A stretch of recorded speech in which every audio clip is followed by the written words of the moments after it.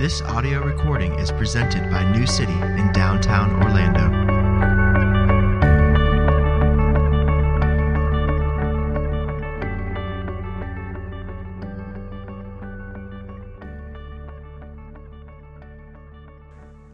Our scripture reading comes this morning from Psalm 51.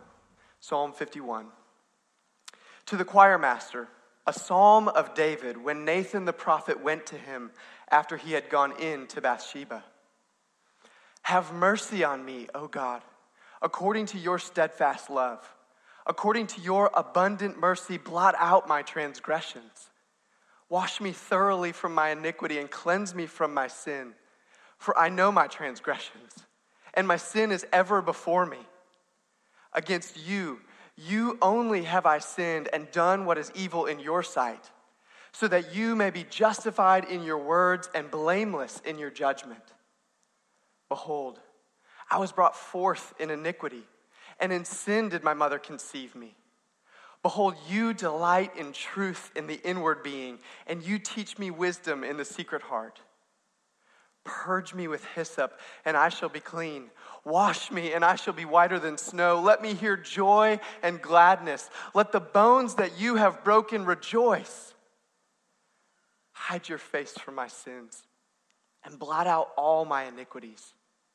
Create in me a clean heart, O God, and renew a right spirit within me. Cast me not away from your presence, and take not your Holy Spirit from me.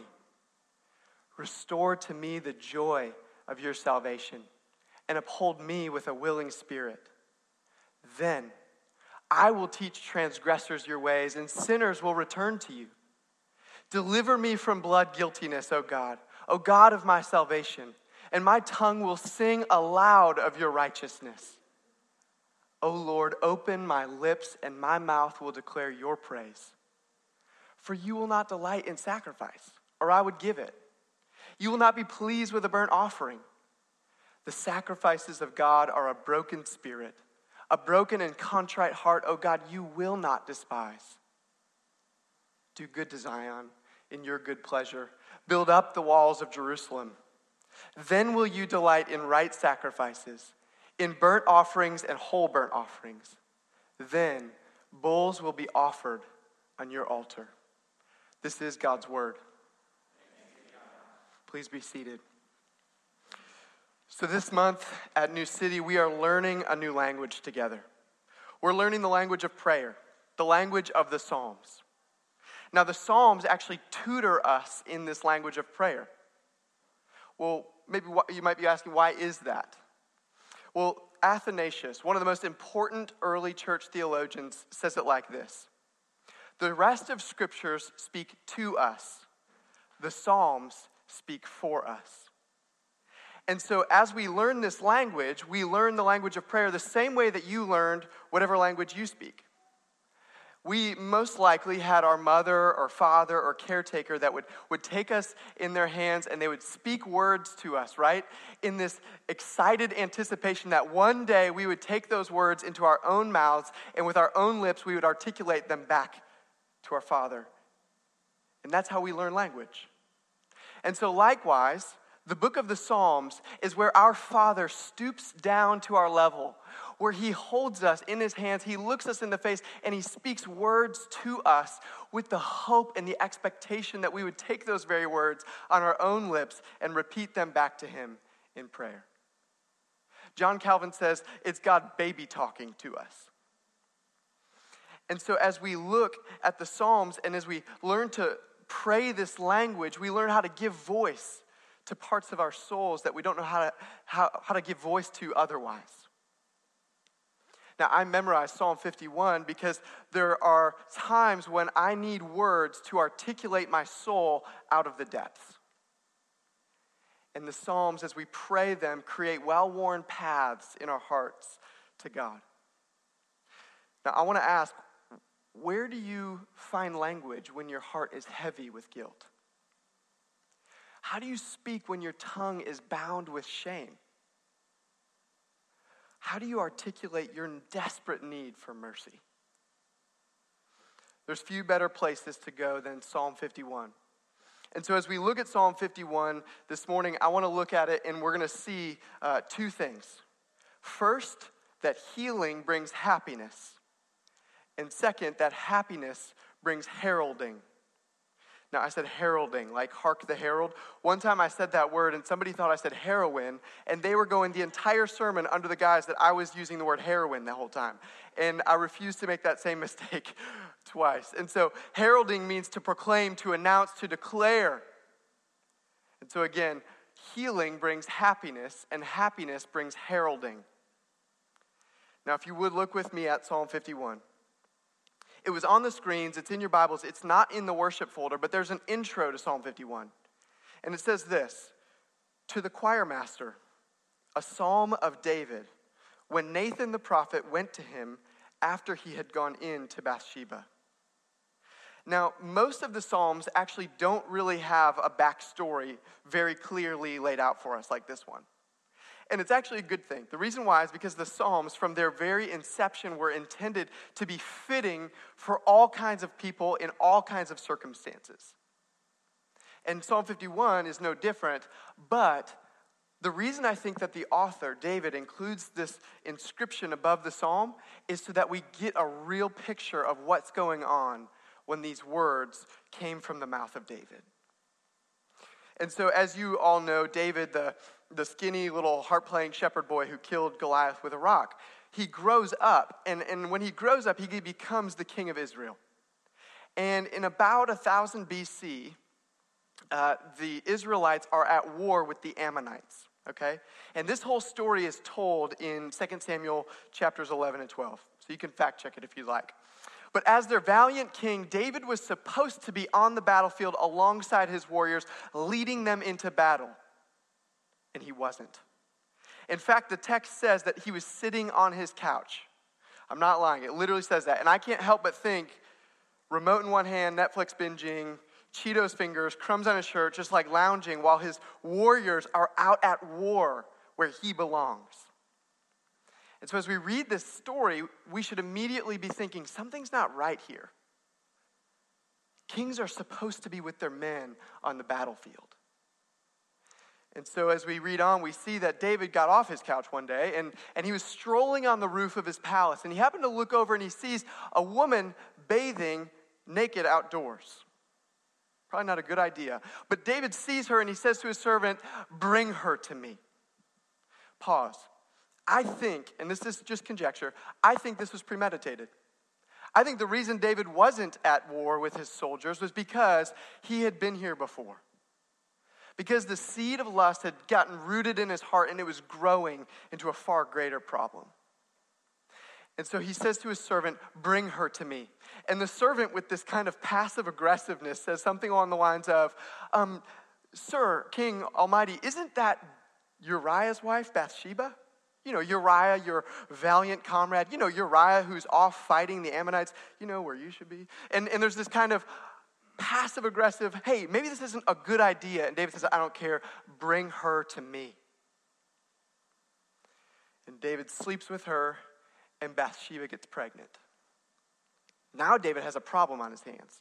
Because in 9 months, people are going to start asking some questions. And so, with this predicament, he formulates a plan. Plan A.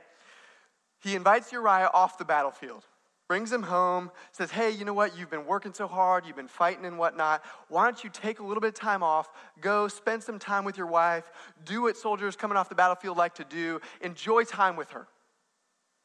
And Uriah says, Sir, King, I could not do that to my countrymen. My comrades are at battle and they don't have tents to sleep in. How could I go sleep in the same bed with my wife? And so he sleeps on the porch of the king's palace that night. Plan B. David says to Uriah, hey, listen, come on over. We'll hang out. I'm going to get a vintage wine out of the cellar. We're going to kick back, tell some war stories. Let's do this together. You know, let's have a good time. Uriah comes over. They drink. 1 leads to 2, 2 leads to 10. And Uriah is drunk. And David says, why don't you go home, spend some time with your wife? And Uriah says, distrusting himself, I couldn't do that. And so he doesn't go home. He stays. Plan C. David writes a letter, gives it to Uriah, says, hey, go take this to the battlefront to your commander. And little did Uriah know, the letter told the commander to put Uriah on the front lines where the fiercest warfare was happening, where the most beastly battle is actually occurring. And as soon as it gets as intense as it's going to get, to retreat and to pull back all the troops except for Uriah. Now, you don't have to be a scholar in ancient war tactics to know this isn't going to end well for Uriah. And so sure enough, David and Bathsheba get news that Uriah has been killed in battle. Bathsheba is crushed. David is relieved. And so he takes Bathsheba as his wife. It's the least he could do. End of story, right? But we read in 2 Samuel 11, but the thing that David had done displeased the Lord. And so a prophet named Nathan was sent on behalf of God to go speak to David. And Nathan goes to him and he says, King, O wise one, I need your advice on something here real quick. So there's two men, one who is super rich, just bankrolling in flocks and flocks of sheep, and another one who is dirt poor. I mean, so broke. He has one little lamb, but this one little lamb means the world to him. This one little lamb, he coddles it and cuddles it, and he lets it eat at his table, and he lets it share his toothbrush, and it eats out of his cups and drinks out of his bowls. Literally, the text actually says that, not the toothbrush thing, but the bowls, and he loves this lamb, it says, as his own daughter. And the rich man, with all of the flocks of sheep, had a friend coming into town. So, being courteous and hospitable, he takes the one lamb from the poor man, slaughters it, serves it up for dinner to his guest. And Nathan says, David, what should we do about this? And David, true to character, it says that he was greatly kindled with anger, says, as long as the Lord lives, this man deserves to die. And Nathan looks at him and he says, you are the man. And immediately David is crushed by the weight of his own sin and guilt. And David tears his clothes and he cries out, I have sinned against the Lord. It's amazing to me how 2020 David's vision of the sins of others was, but how blind he was to his own sin. And as Nathan speaks to him, he says this, the Lord has put away your sin, you shall not die. This is an outrage. I hope you feel how paradoxically unjust this is. Ask Uriah what he thinks about this. Ask Uriah thinks about how David lustfully looked at his wife and then abused his power to rape her and then lied about the whole thing to cover it up and had him murdered in the process. How does Uriah feel about the Lord putting away David's sin? How is it that God can do this? How can God be displeased and yet dismiss? And as you feel the tension of that for David's story, how can God do that for you? How can God do that for me? And so I want to let you sit in that for a little bit while we look at David's prayer. While we actually look at Psalm 51 and see, after this occurred, how did David cry out to God for mercy? And then looking at this, we're going to see that healing brings happiness. Look with me at verse 1. David says, have mercy on me, O God, according to my impeccable CBR reading record. No, he doesn't. Have mercy on me, O God, according to the fact that I'm typically an excellent parent. I just got really frustrated. He didn't say that. Have mercy on me, O God, according to the fact that I'm typically usually a fairly faithful husband. No, David knows that if there's any hope for mercy, his goodness, his track record doesn't count for anything. And he says, have mercy on me, O God, according to your steadfast love and your abundant mercy. He knows that if there's any hope for him, the mercy, the love has to come from outside of himself. that the grounds for forgiveness cannot be within him. And I wonder, have you gotten to that point? Have you gotten to the point where you realize that you're low enough to where you can't hope in you anymore? That it's according to his steadfast love and mercy, not according to your goodness and righteousness. And David goes on, he says in verse 2, wash me thoroughly from my iniquity and cleanse me from my sin. Now, until recently, I used to ride a motorcycle exclusively. It was the only form of transportation I had. And one of the things that's interesting is you walk places, you've always got a helmet with you, and people are like, oh, you ride a motorcycle. And one of the first things they'll say is, I was driving on I-4, and I saw the most heinous accident, and this motorcycle was like in the trees, and it was just gruesome everywhere. And I'm sitting there with my helmet in hands, just like, why would you do this to me? Like, who is this helping? But it was almost this like knee-jerk response. People just did this all the time. And you know those stories that when people really get incredibly hurt on a motorcycle, they have what's called road rash. And doctors have to take tweezers and scrub to get every bit of grit and grain out of their skin. Otherwise, it would be infected and they could die. This is what David's asking for. Don't hold back, Lord. Wash me thoroughly. Cleanse me deeply. Get it out, because this sin sickness is only going to get worse unless you do the deep work. And he goes on in verse 5, I was brought forth in iniquity, and in sin did my mother conceive me. Now David is saying this is deeper than surface level. And it's interesting that David uses I was born this way, not as an excuse for sin, but to show the depths of the evil in his own heart. In fact, he doesn't use I was born this way to justify what he's done, but rather to confess how deeply he is in need of mercy. And so he goes on in verse 7 to say, purge me with hyssop, and I shall be clean. Wash me, and I shall be whiter than snow. And so we hear him crying out in awareness of his own need. God, blot out, wash, purify, cleanse, clean, scrub.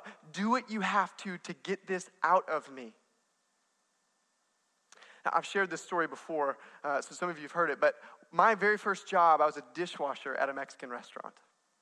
And Mexican food is great. Being a dishwasher there is horrible because cheese actually gets baked onto plates and doesn't come off very easily.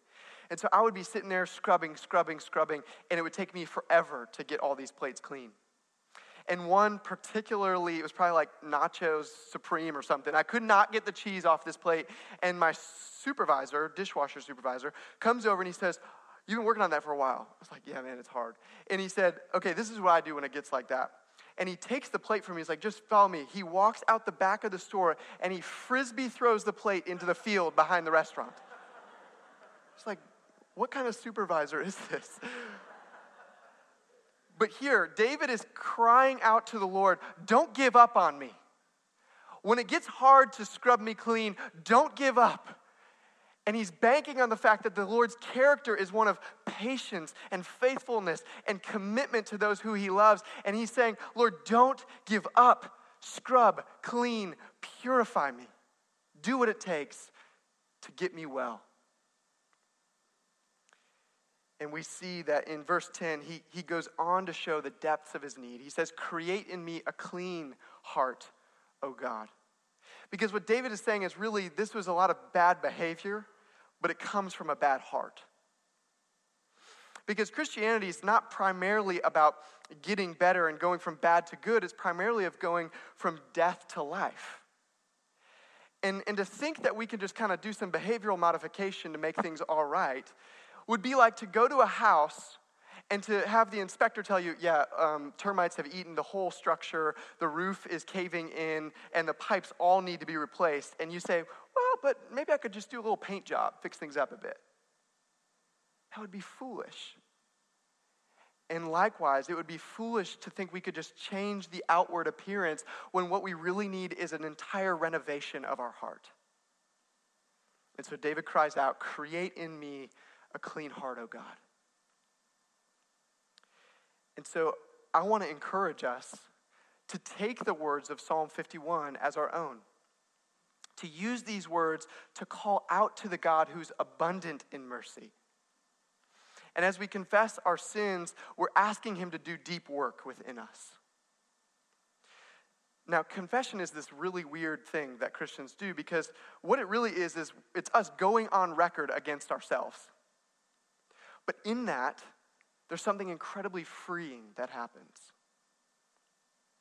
But hear me, because this is a tendency for those of us who know that we're totally depraved and we've got depths of sin and whatnot. This is a tendency, and I want to speak to it real quick. Groveling is not the goal. Gladness in God is. And so confession is meant to lead us to a place of healing so that that healing can lead to happiness. In fact, confession is more like coming home than it is like morbid, introspective navel gazing. Confession is a way that we come back to God and we return to him. The goal of repentance is rejoicing over returning to God. All of Luke chapter 15 is about that. In fact, Richard Baxter, who's a Puritan pastor, he actually wrote the book called The Reformed Pastor, says this: penitent sorrow, or confession, is only a purge to cast out those corruptions which hinder you from relishing your spiritual delights. Use it, therefore, as medicine, only when there is need, and turn it not into your ordinary food. Delight in God is the health of your souls. And so confession is a means to an end. It's a means of asking God to cleanse us so that we can experience the joy of knowing him. And so with that, I want to look at how the happiness that results from healing actually brings heralding. How happiness brings heralding. Now, if you look with me at verse 8, it says this: let me hear joy and gladness.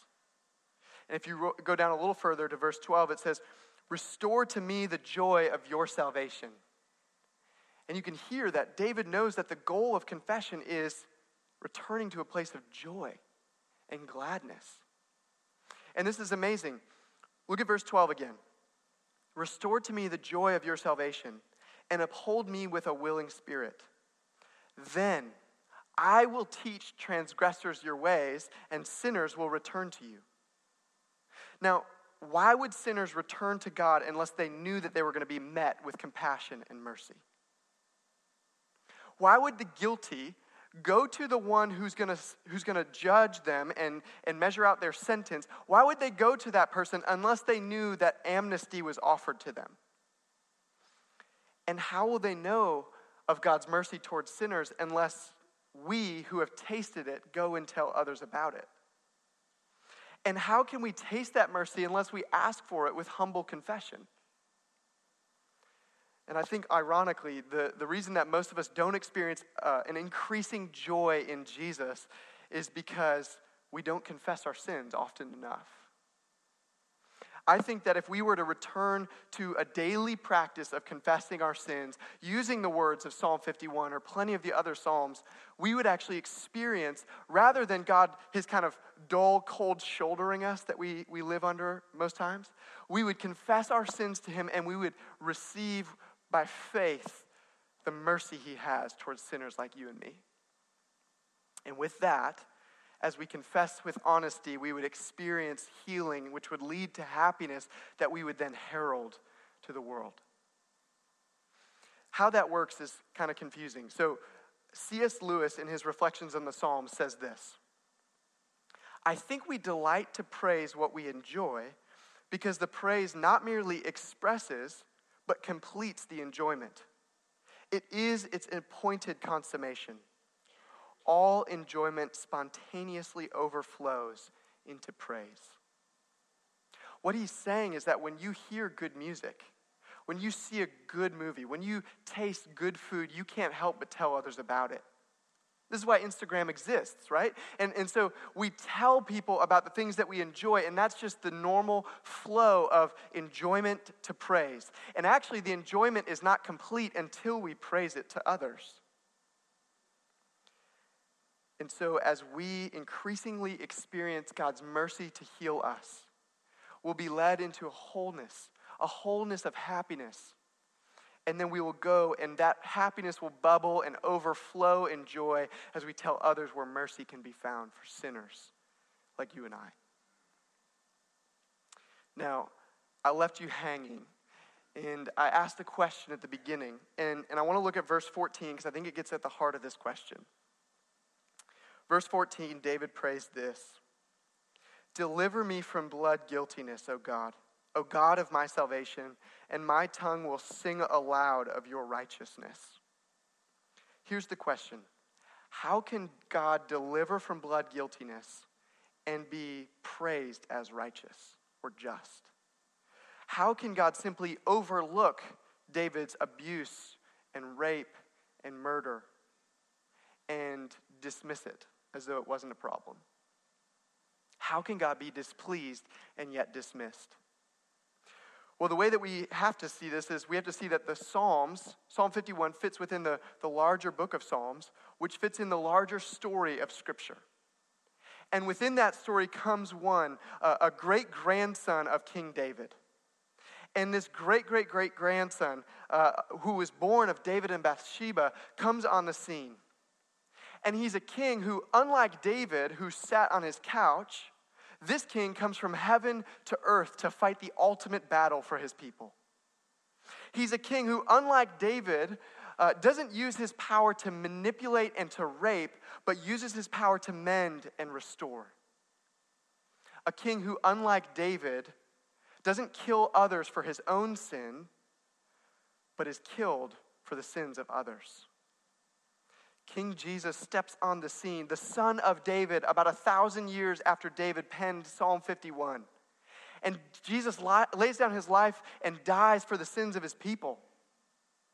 King Jesus dies for every lustful look like David's.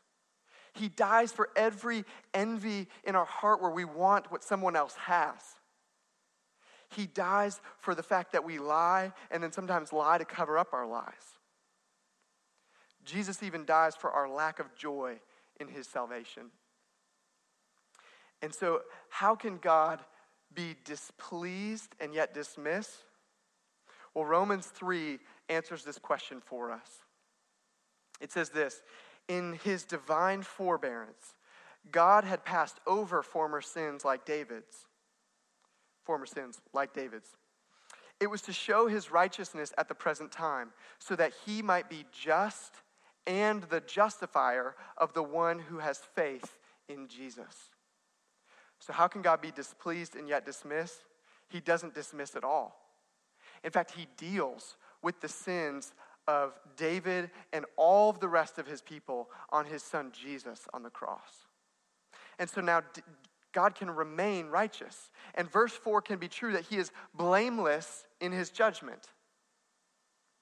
And so King Jesus is alive right now as a merciful, sympathetic, and just king, willing to receive sinners to his mercy like you and I. Now, to wrap up, I like to tell quick stories that kind of make this more real. How does Psalm 51 work itself out in our lives? The first one comes from St. Augustine, who, a modern journalist, after studying his works, said this: "It was as though Augustine knew two different languages. The first was Latin, and the second was Psalms. Because Augustine was so steeped in the Psalms, everything he said when he preached or wrote, when he was writing his confessions and other works, was just immersed and full of Psalms.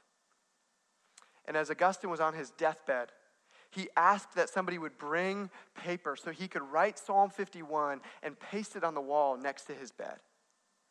Because Augustine knew as he read this psalm, it penetrated the depths of his soul, but it also gave him the heights of God's mercy. And it would encourage him as he goes to face God, his judge, but also his justifier.